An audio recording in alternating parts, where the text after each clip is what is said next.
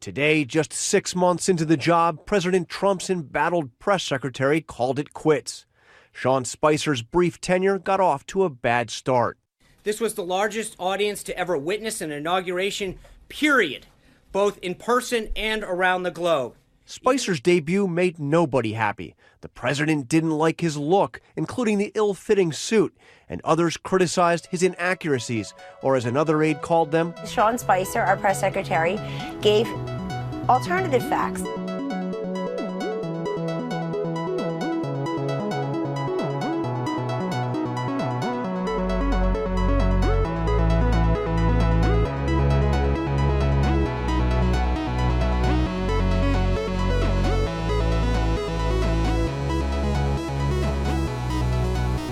You're listening to The Devil's Advocate, where we talk about news and current events. I'm your host, Brandon Condit.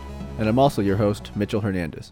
Our goal at The Devil's Advocate is to provoke thought by introducing viewpoints and information that isn't readily available in the mainstream media. It's in truth a conversation where an independent liberal, like myself, and an independent conservative like myself can share different viewpoints without the typical disdain for one another we see all too often in politics.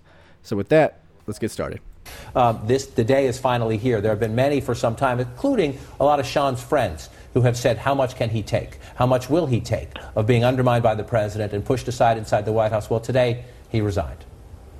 No question, John. And I think a key point here is, as we're talking to our sources in the White House, as well as Republicans close to the White House, who want this president to succeed, they say that Sean Spicer believed this morning, really for one of the first times, that the president was doing something that would not allow him to succeed. Sean is a creature of Washington.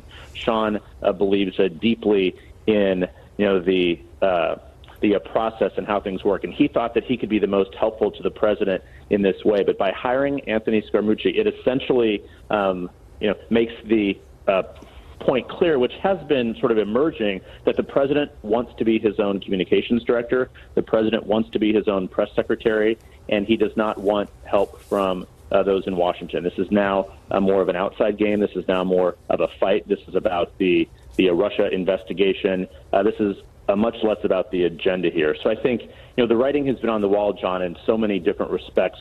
But I am told today the final straw was when he was effectively said he wasn't needed here, because it became less of a, what do you know about Washington game than an outside Trump game. So the walls are essentially tightening in a little bit, and it's more people from a Trump Tower, the New York world, who are here for this president.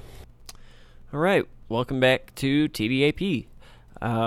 Quick reminder, Mitch is not on the show this week. He is out in California on vacation, soaking up those sun rays on the beach, while I'm stuck here in St. Louis, hot, humid-ass St. Louis, 110-degree St. Louis.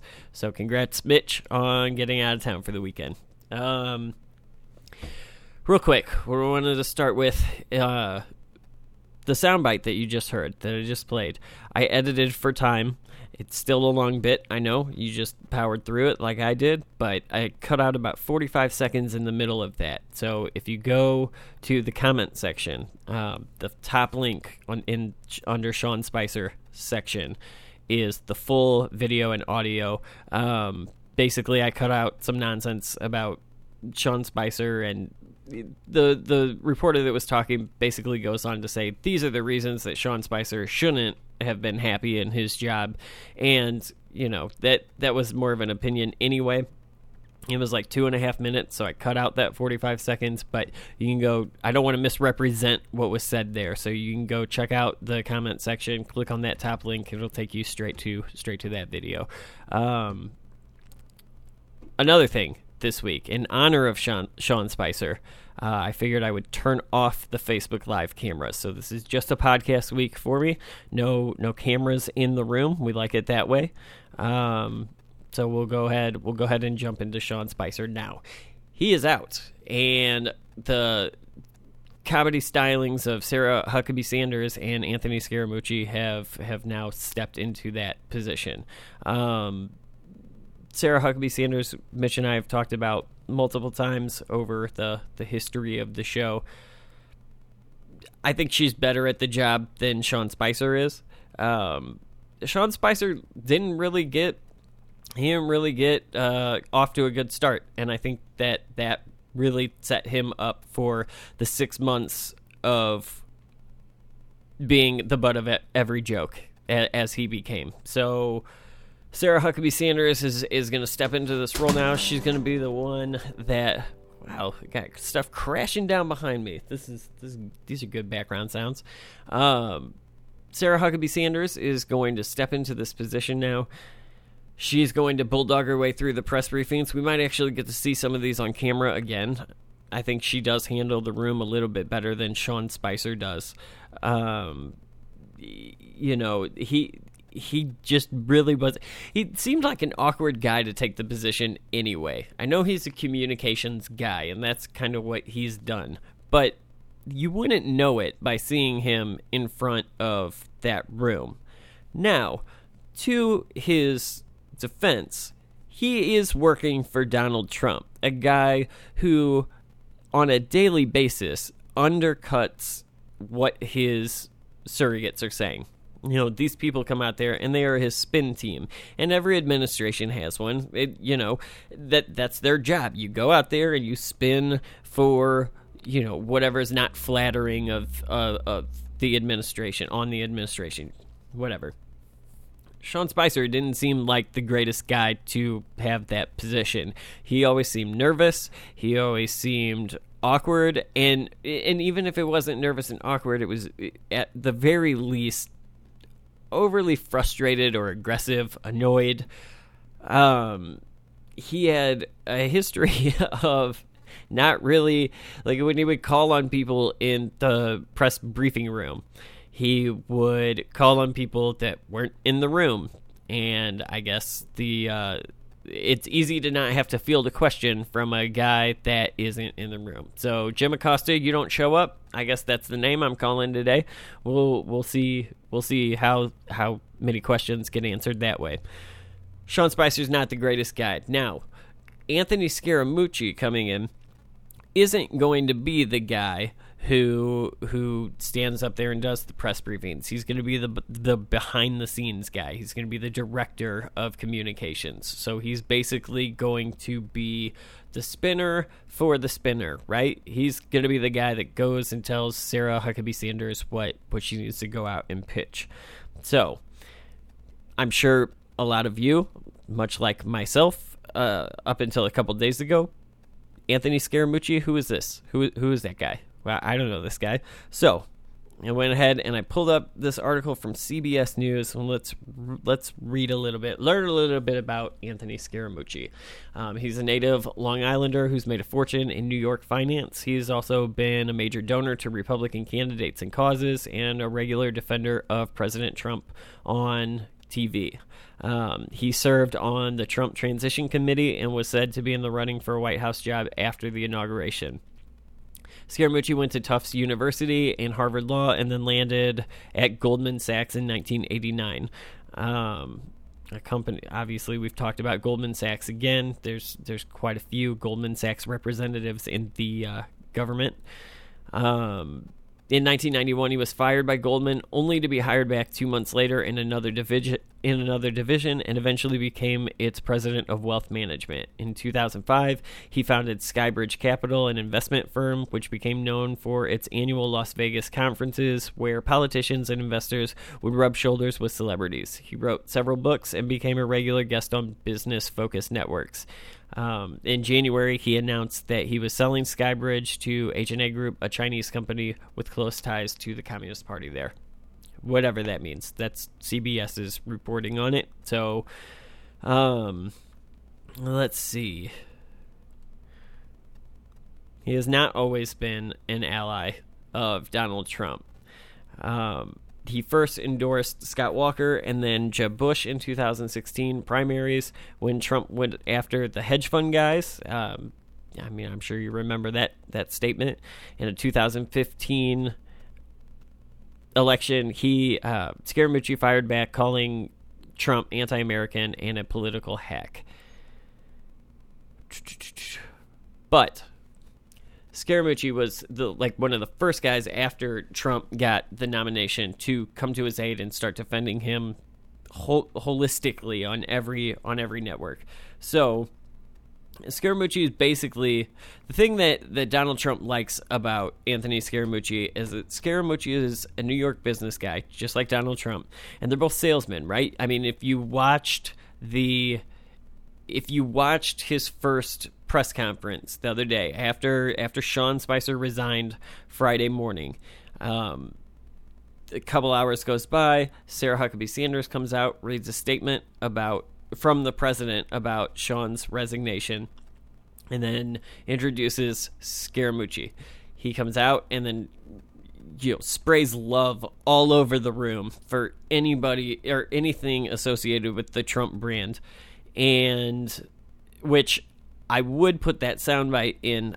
There's an amazing montage that I think Newsy or some YouTuber put up, and it is a great compilation of the love that he shares for all of these guys, but it really doesn't translate in audio. I tried to put it in, and it just doesn't, because he's such a good salesman and because he talks so fast and he's doing so much so quickly, you sounds like a run-on sentence that just makes no sense, and it's like a minute and a half of just like him loving. But I will put the link in the comments because it's a great little bit. It's pretty funny. So I will also put the link to his full press conference. Basically, though, I think the Trump idea here is, let's get this New York businessman who speaks well, who is a, we'll say air quotes, no nonsense guy. He's a businessman, right? Like his job is to schmooze you over, whether you're the American public or whether you're the next business venture. That is his job. And he is admittedly in his press conference loyal to Donald Trump. Well, we know that Donald Trump likes that, and if he doesn't get that, you're probably on your way out the door. Whether that means, whether that walks the line of obstructing things or not, I don't know that I don't know that that's his concern. So, or at least that isn't evident that that's his concern. So we'll see, we'll see where that goes in the future. But basically, Scaramucci came out and gave a really convincing, nice, thought-out press conference where, unlike what Sean Spicer was told to do, which was never answer any question ever, Scaramucci went around the room, and he, after every question that was asked to him, said, I'm going to get to everybody in the room. Now, obviously, that's not realistic, that it's not going to happen, but he did take a lot of questions. He spoke for 35 minutes and answered questions, and I think he impressed the people in that room. Probably by comparison a little bit, because I don't think Sean Spicer impressed them after he came out with the inauguration claim really was the downfall of Sean Spicer, and I know that he was told to do that, but I mean, I don't have to explain it. It looked bad, and if it didn't look bad to you, you're wrong. You're too biased that way, because, like, come on, cameras existed in the last election, and on a Saturday night after you've taken office on Friday, you should still be celebrating. You shouldn't be coming out to tell us how big your hands are. That's all I'm saying. So Sean Spicer was never going to make it. Melissa McCarthy helped, probably a little bit. She did that.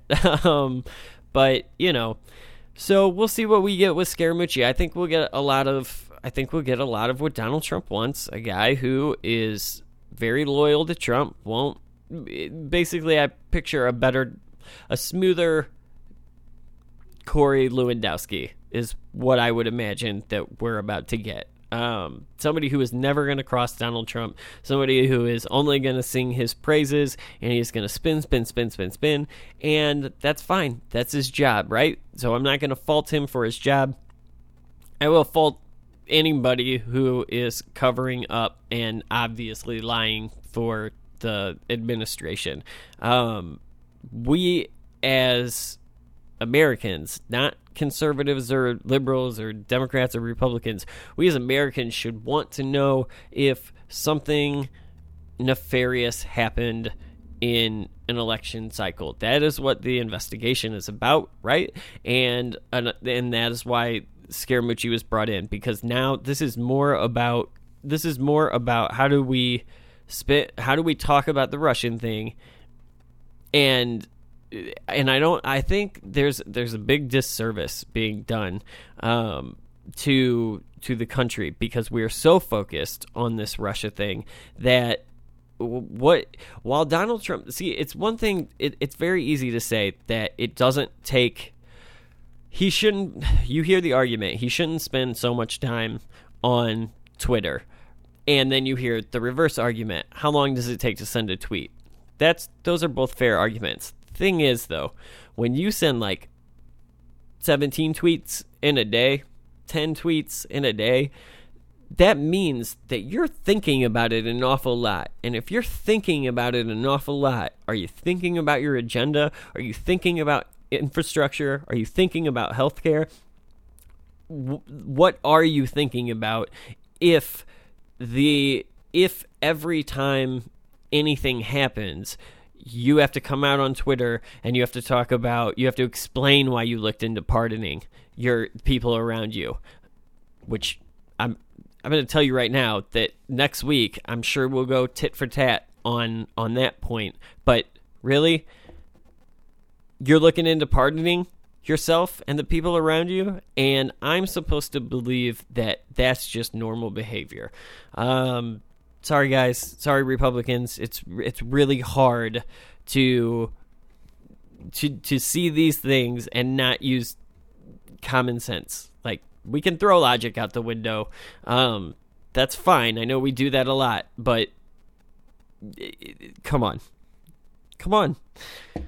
At the very least, it's a cover-up, and we don't know what's being covered up. So let's find it. If there's nothing there, I've said 1,000 times I'll be satisfied with that. But the fact of the matter is, Scaramucci coming in and being there so that we can handle this situation, at least in between the White House to the public terms.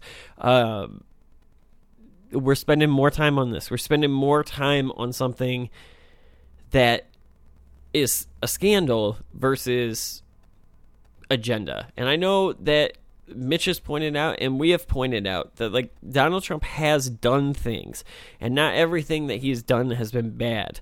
I'm the first one to admit that. He has done some good things. Here's the thing, though. You have to do something big. And what my fear is with this administration is that it's so caught up in scandal, and it's so caught up in deflecting, it's so caught up in spinning, and, firing and having pieces of it, the administration resign. We're so caught up in that we're not going to get healthcare fixed. We're not going to get infrastructure done. We're not going to get tax reform done.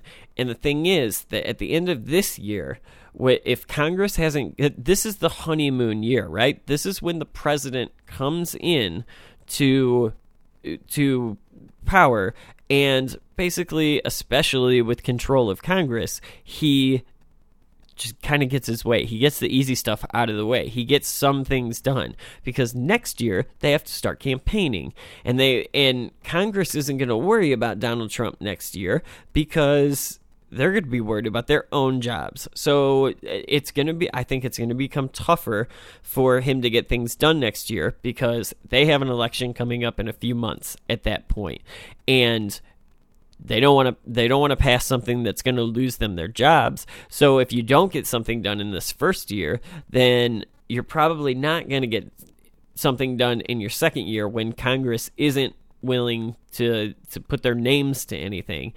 And then at the end of next year, you start campaigning for 2 years from now. So if they don't do something to prove that they can get something big done, the fear is that they won't start getting realistic about getting something big done until the start of the next term.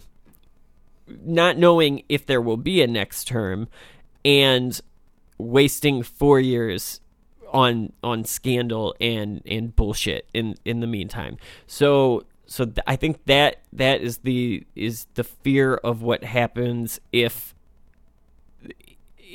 the Trump administration can't figure out how to get away from the Russia thing. The Russia thing should be there.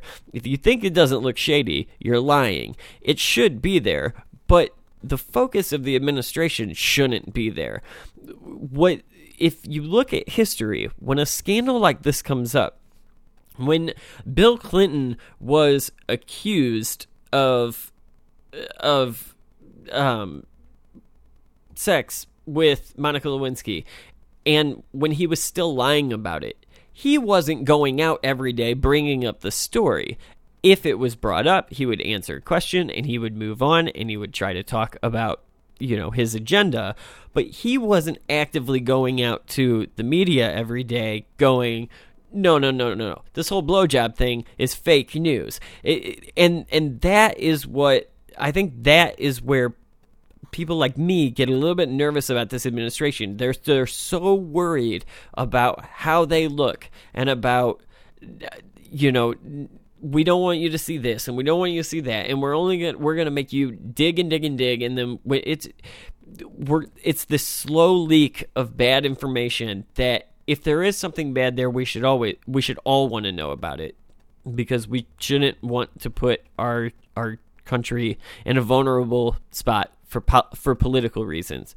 If there is nothing there, we should all want to know about it so that we can go, this Russia thing, it's bullshit, let's move on, because this country isn't fixing itself. And again, there have been good things. I'm not going to discredit the stock market. I'm not going to discredit some job creation. Now, Mitch and I can debate that at a later time, because, we had stories about how Carrier saved all these jobs. Well, this week, the story came out that not anymore. All those jobs are gone, and they're gone to Mexico. So that was like a 5-month fix.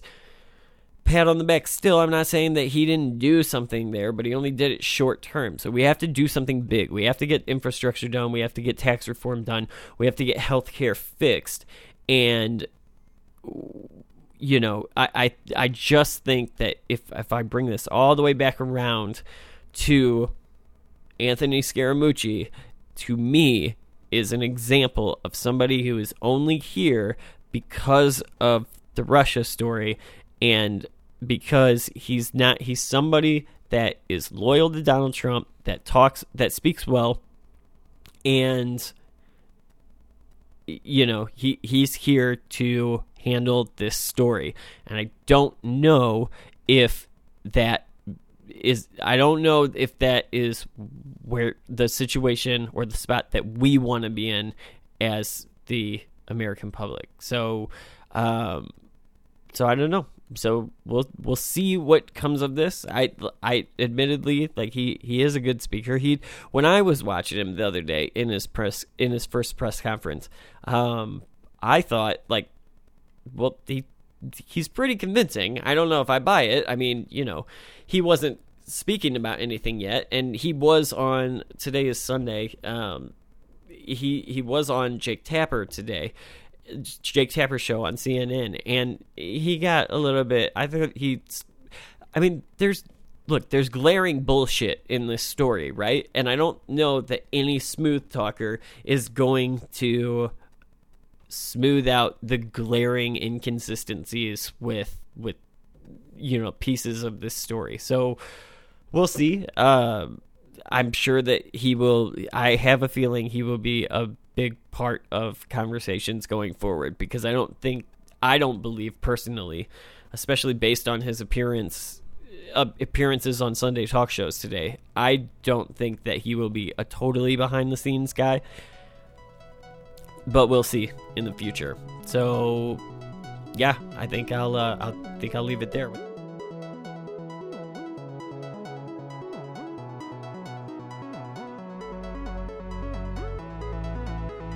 We begin, though, with some truly sad and shocking news about Senator and former presidential candidate John McCain. CNN Chief Medical Correspondent Dr. Sanjay Gupta joins us now. Sanjay, what have you learned? with Senator McCain's permission, I spoke to his doctors at the Mayo Clinic earlier today, and they said that operation that he had on Friday revealed that he has a glioblastoma. That is an aggressive type of brain cancer. That was what was causing his problems, what they operated on right above his left eye, as you may remember, Anderson. This is a type of primary brain cancer. We know that on Friday morning, he went to the doctors basically for a scheduled annual physical exam. He was complaining a bit of fatigue and said he's been feeling tired over the last few months. He also had a bout of double vision. But because of those things, his doctors basically decided to order a CAT scan of his brain. Again, this was all Friday that this happened.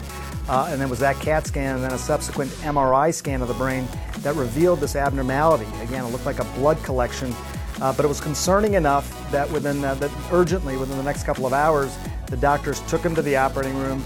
They performed this incision, as you heard again, right in the left eyebrow area, removed some bone and removed this. They believe they removed the entire tumor that they could see from that area of the left front of his brain. I'm good, check here. The body cam video shot in January shows a Baltimore police officer searching a garbage-strewn backyard. He finds a bag of drugs tucked into a soup can. Yo! But the video doesn't actually begin there. It starts 30 seconds earlier. Officer Richard Pinero in the same spot planting the evidence, according to the public defender's office. Today, the police announced the officer has been suspended. I know we have to immediately launch an investigation. All boots on the ground. The department released more body cam footage from that day for context. Just take it easy. As well as the discovery of a different bag of drugs on that same property. But even though police are investigating, the charges against the alleged dealer in this case were dropped last April. And the public defender says the same officer stayed on the job and testified in a separate case. What are you learning about what's going to happen next week? Because there was a lot of talk that they were going to testify publicly on Wednesday. That's not going to happen. Yeah, that's not going to happen. It's because of this deal that was cut behind the scenes after a series of active negotiations. The deal entails providing more documents, those documents that you were just referring to, Donald Trump Jr., any contacts that may have occurred, including that Trump Tower meeting that he had met with Russians in an effort to try to get dirt on the Clintons, as well as with Paul Manafort to provide some more records. And those two men have agreed to have a private interview with members of the Senate Judiciary Committee and the staff as well. Now, there's no date yet set, Anderson, for that private interview, and at this point, it's unclear if they will appear publicly.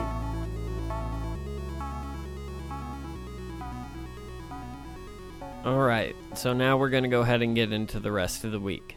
Before I start, again, I want to mention, like I did in the last bit, that the first soundbite in this little montage that I just played, the John McCain soundbite, that was a conversation between Anderson Cooper and Sanjay Gupta that was like, I don't know, maybe 3.5 minutes long or something like that, and I cut out maybe a minute of it in the middle. So again, you can go into the episode sources in the comment section. The first link in the John McCain section is the video to the full conversation. So, but you know, to honor Donald Trump Jr. and transparency, I don't want to misrepresent anything. So that's interesting, though, because two people have gotten honored in this episode. I don't know when the last time we honored anybody when Mitch was here, so I'm 1 point, Brandon. Anyway, so let's get into John McCain. Really, really sad news this week that John McCain has been diagnosed with brain cancer. You know, that's really unfortunate. And I'm going to talk a little bit about, I think the bite itself did a good job explaining kind of what it is. But I know that it's so rare. Here's the thing too. I'm not going to try to pronounce stuff that I know I'm going to botch, because why do that, right? So his type of brain cancer is so rare that it strikes typically 3 in 1 million people, and it is not. It's not curable. The life expectancy after that is anywhere between a few months and maybe a couple years at the longest. Just really, really unfortunate news for John McCain and his family. The way that I want to address this story, though, is not to talk about the cancer and not to talk really politically about it. I was pretty disappointed when this story came out, that when I looked online at the comment sections, because obviously the response from media organizations and political figures and, famous figures was very much solidarity. Like, we really hope for the best, and I think that's the way that it should be. If you looked at the comment sections on the articles about this, it is unbelievable to me, and it shouldn't be. Maybe this is just me giving us as a society too much credit, but it just was really shocking to me how much vitriol was in the comment section. And I understand on typical political issues, if you're talking about healthcare, if you're talking about tax reform, Russia, whatever, insert political story here, I understand the elevated level of tension in those comment sections. I understand that politics has gotten to a place where we are so far removed from the other side, no matter where we fall, that we're looking for the other side to be wrong and to be like, I don't know, we kind of treat each other like we're the enemy, and that's disappointing in itself.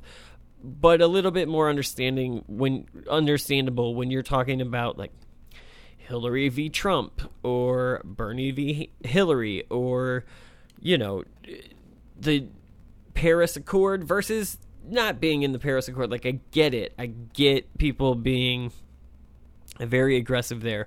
When somebody gets cancer, whether or not they're on your side or they line up with you ideologically or theologically or whatever, I just don't understand the level of hate that was expressed through those comment sections. A lot of people with statements that I'm not going to say read off too many of them because I don't want to give these people the time of day, but statements like, well, we know why. Now we know where this Russia thing's coming from, and now we know why, or why all of his decisions over X amount of time has been X amount of whatever expletive.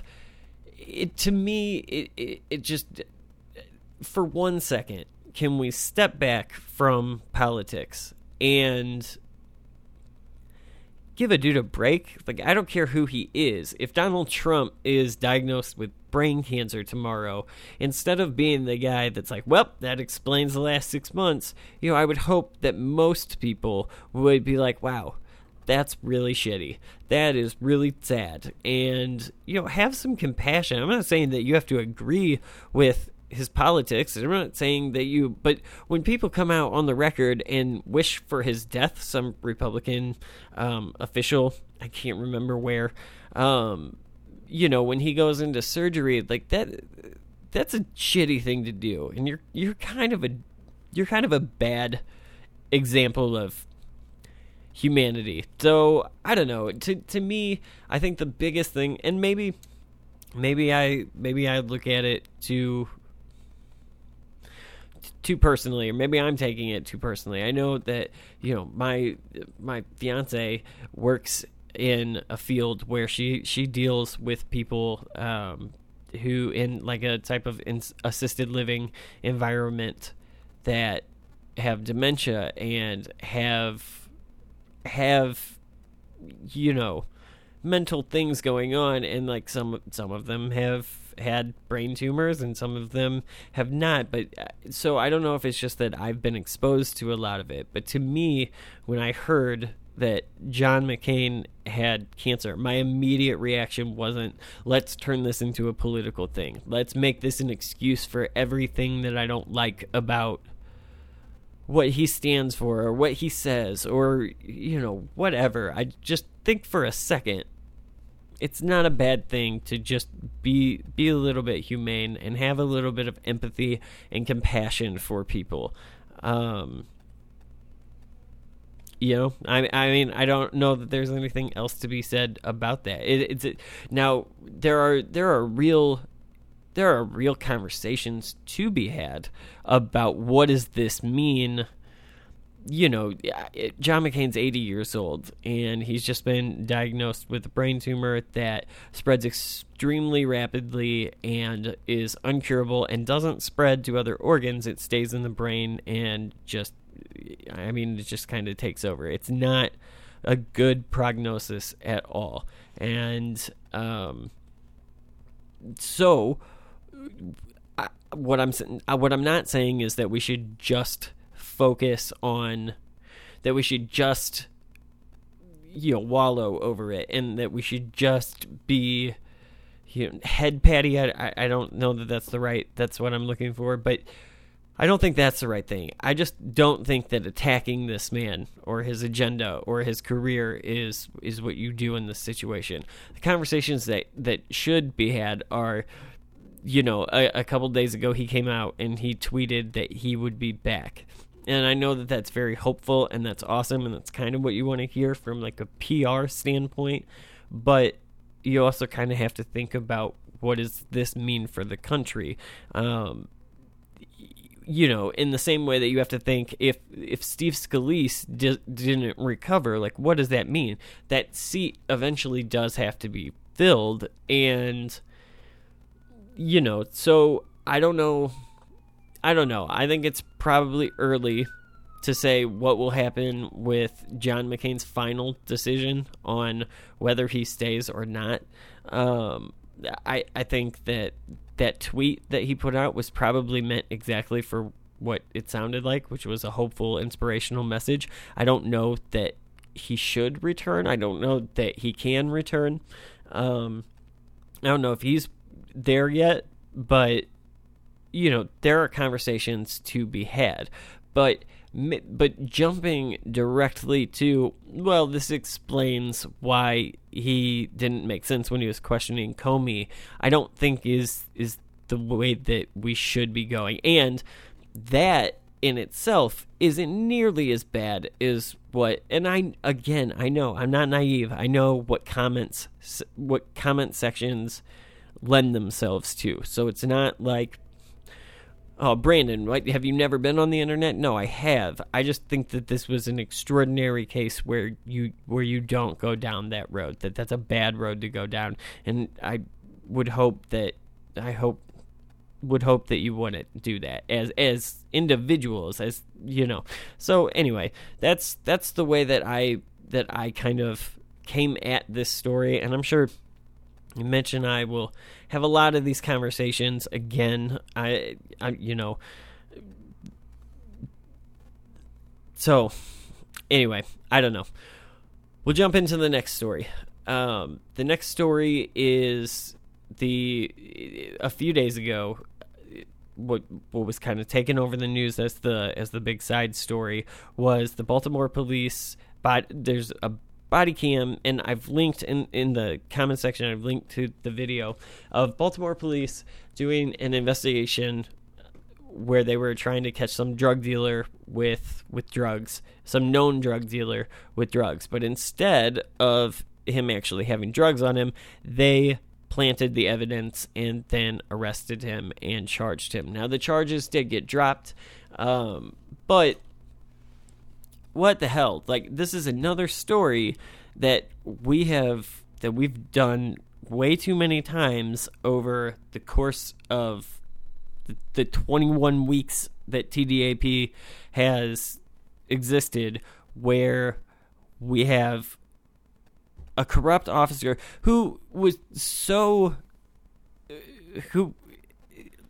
bad at being corrupt that he filmed himself doing it. He filmed himself planting evidence, and and now we have the typical statement from the Baltimore police, Baltimore PD. We need to launch an investigation. Well, yeah, that's fine, but as Mitch and I have both expressed over, the course of this show, what good does investigating yourself do? Like, if Debbie Wasserman Schultz investigates who screwed Bernie Sanders, really? Are we comfortable with that? When the police investigate themselves, all I'm saying, I'm sure in cases that are this cut and dry, you would hope that they would come to the conclusion that seems so unbelievably obvious. Now, Philando Castile is dead, and nobody was held accountable for that. So it doesn't always happen. George Zimmerman is walking free, and Trayvon Martin is not alive. Justice doesn't always play out. I get it. So we'll see what happens here. But this is another example of a reason why whenever conservatives and police unions and whatnot come out and say, well, this is a story perpetuated by the media. This isn't a real thing, and the reason that the communities don't like us is because, you have CNN showing up in Ferguson and making up this narrative and blah, blah, blah, blah, blah. Well, the fact of the matter is, we see evidence of the contrary over and over and over and over again, and we don't see any accountability for it ever. So it's hard to have faith in a system where the expectation, which is a direct result of what historically the outcome has been, when the expectation is that, okay, we have a cop, we see him on his body camera that he didn't know was on, planting evidence, and then framing somebody, and they're going to launch an investigation. Well, clearly we have video evidence, so cut and dry. Not necessarily. I think that it happens more often than not, especially with these high-profile cases, that these guys just walk. And that's because, as Mitch and I have stated over and over again, they don't cross the blue line. They are a brotherhood. So I don't know how those, I don't understand how those people that are spinning the narrative that it's this leftist narrative, this media narrative that has perpetuated this tension.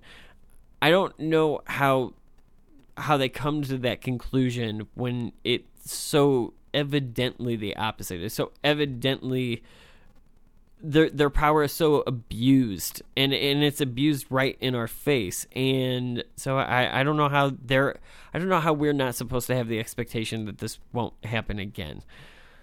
So again, we will see what happens, but I never get my hopes up for these kinds of stories, because it seems cut and dry, but at least to me, several stories have seemed cut and dry, and they don't pan out the way that you would think they would. So there's that. The last story that I want to talk about this week is it just came out Friday night that Paul Manafort and Jared Kushner and Donald Trump Jr. will be having a closed-door Senate hearing instead of the public hearing that we had been told all week last week was coming in this upcoming week.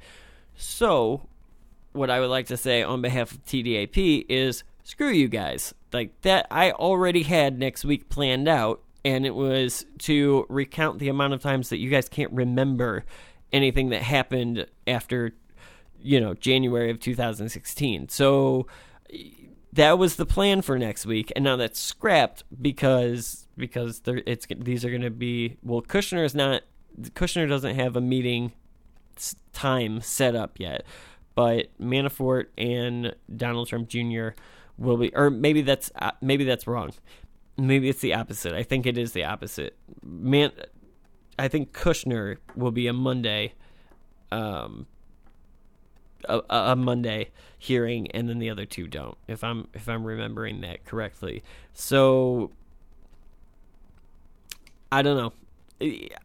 It's obvious why they wouldn't want to have a public hearing, because damage control, like, you don't want the level of scrutiny that you're going to be under, especially after, everything that's come out with emails, and now there's more questions in the air, and now Anthony Scaramucci's here, Spicer's out, we got to spin the story, all of the what has become the story of the Trump administration. Obviously, they don't want any more of it, and I don't blame them for that. Now, I don't know what they think they're going to get. I cannot remember a meeting that this administration has had where we haven't found out anyway. There are going to be other people in this room, and guess what? Some shit's gonna leak. It always leaks. So I'm confident still, partially, that we will have something to talk about next week as a result of that Kushner hearing. I don't know what it'll be yet. It won't be as much as, again, what I believe would have just been him not remembering anything anyway. But I just can't imagine that we won't get a leak from this. So, but I think it is unfortunate that we won't get a public hearing, because I would like to. I think that it's harder. I think when you do have a public hearing, as opposed to just telling Congress. First of all, I don't think he's under oath in this meeting. So this is a practice run for a later meeting that will probably still be behind closed doors, but will be under oath.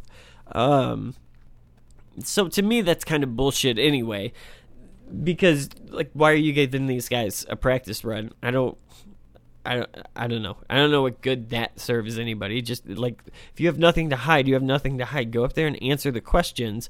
Remember your shit, because we all know that you do. And, go ahead. Like, just do the damn thing. You have nothing to hide. So disclose this information, and let's move on and start making America great again, right? That's the goal here. So the shadier this looks, and the more they try to cover this up, and they do these weird, let's do behind closed doors. Now, granted, the opposing argument to what I'm saying right now is that, well, everybody has closed door meetings. Hillary Clinton did, blah, blah, blah, blah. Yeah. They all are stupid. Everybody's hearings in front of the Senate should be public knowledge, because I think it makes it harder. You don't only have to worry about what you're saying under oath. You now have to worry about the way you're perceived by the nation. So you can go behind a closed door and say that, this is what really happened, and then turn around and walk out of there and lie, because you're not under oath when you're not in that room. That being said, I obviously you're going to get caught up in that. If James Comey, or if James Comey goes into closed door hearing after his 3-hour thing that we covered, and says, oh, by the way, everything I just said out there was bullshit, so I just want to get that on the record as well. Like, we should have a problem with that. He should be held accountable for that, and I'm sure that he would be. But to me, like, I would like to see some accountability. The other flip side of that as well, the other argument against me is, like, well, as long as you get the truth on record under oath, isn't that what you want? And it is. So I'll take it. I'm not saying that let's not have it. Let's have it.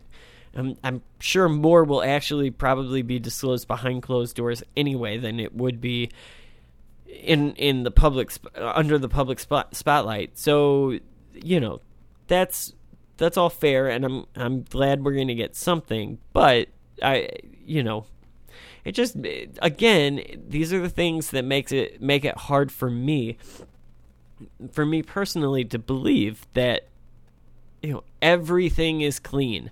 Everything can't be clean, because if everything is clean, then this should have ended. Like, we have nothing to hide. Why are we making you dig? Just hand over everything you've ever done. I mean, not obviously not, but it just seems like this is solvable for them. If there's nothing there, if this isn't a cover up, if everything's innocent and there's no collusion and there's no nothing, there's no there, then I would think this would already be over. So I don't know. We'll see what comes of that. But I think that pretty much wraps me up for this week. As always, remember to like and subscribe for our latest content. Follow us on Twitter and Facebook at TDAP 2017. The links to all of our pages and the iTunes and Google. I don't think the Google link is in the comments section, but the iTunes link is. You can find us on Google Play, iTunes, anywhere that podcasts are found. And I think that pretty much wraps it up. Mitch will be back next week, so it'll be more of a normal show, probably a little bit longer than this one is. I do want to say, before I go into the alternative fact of the week, just because it was just too perfect to not do, we have to honor Sean Spicer as he goes out and his political career, at least in the Trump administration. So I did totally take this next audio straight from the Daily Show. And if you look in below the episode, wherever you're taking this in the comments, there is a link to the video that this audio is from. You should watch it. It is pretty funny. The video is great too. So, I don't want to take credit for stuff that's not mine. I did rip this off of the Daily Show, and I'm sure, shockingly, nobody's surprised that I've ripped some things off of the Daily Show before. So anyway, I think that pretty much wraps it up. And so, as always, here it is, your moment of Zen. Guys, good morning, good afternoon, good evening, good afternoon. This was the largest audience to ever witness an inauguration, period. You're shaking your head. I appreciate it, but with respect to hold on 1 second. You don't get to just yell out questions. We're going to raise our hand like big boys and girls. Denmark as a education points. Bashar al-Assad. Bashar al-Assad. I know you've mispronounced his name a few times.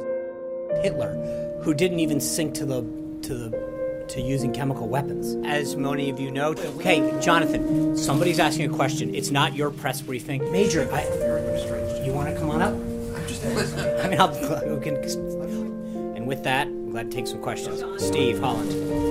Steve Holland's not here. With that, David Jackson. David is not here. Eamon Javers. I will let the tweet speak for itself. I'm going to let the tweet speak for itself. His tweets speak for themselves. His tweets do speak for themselves. That's the silliest thing I've ever heard. Okay, this is silly. Okay, next. Stop shaking your head again.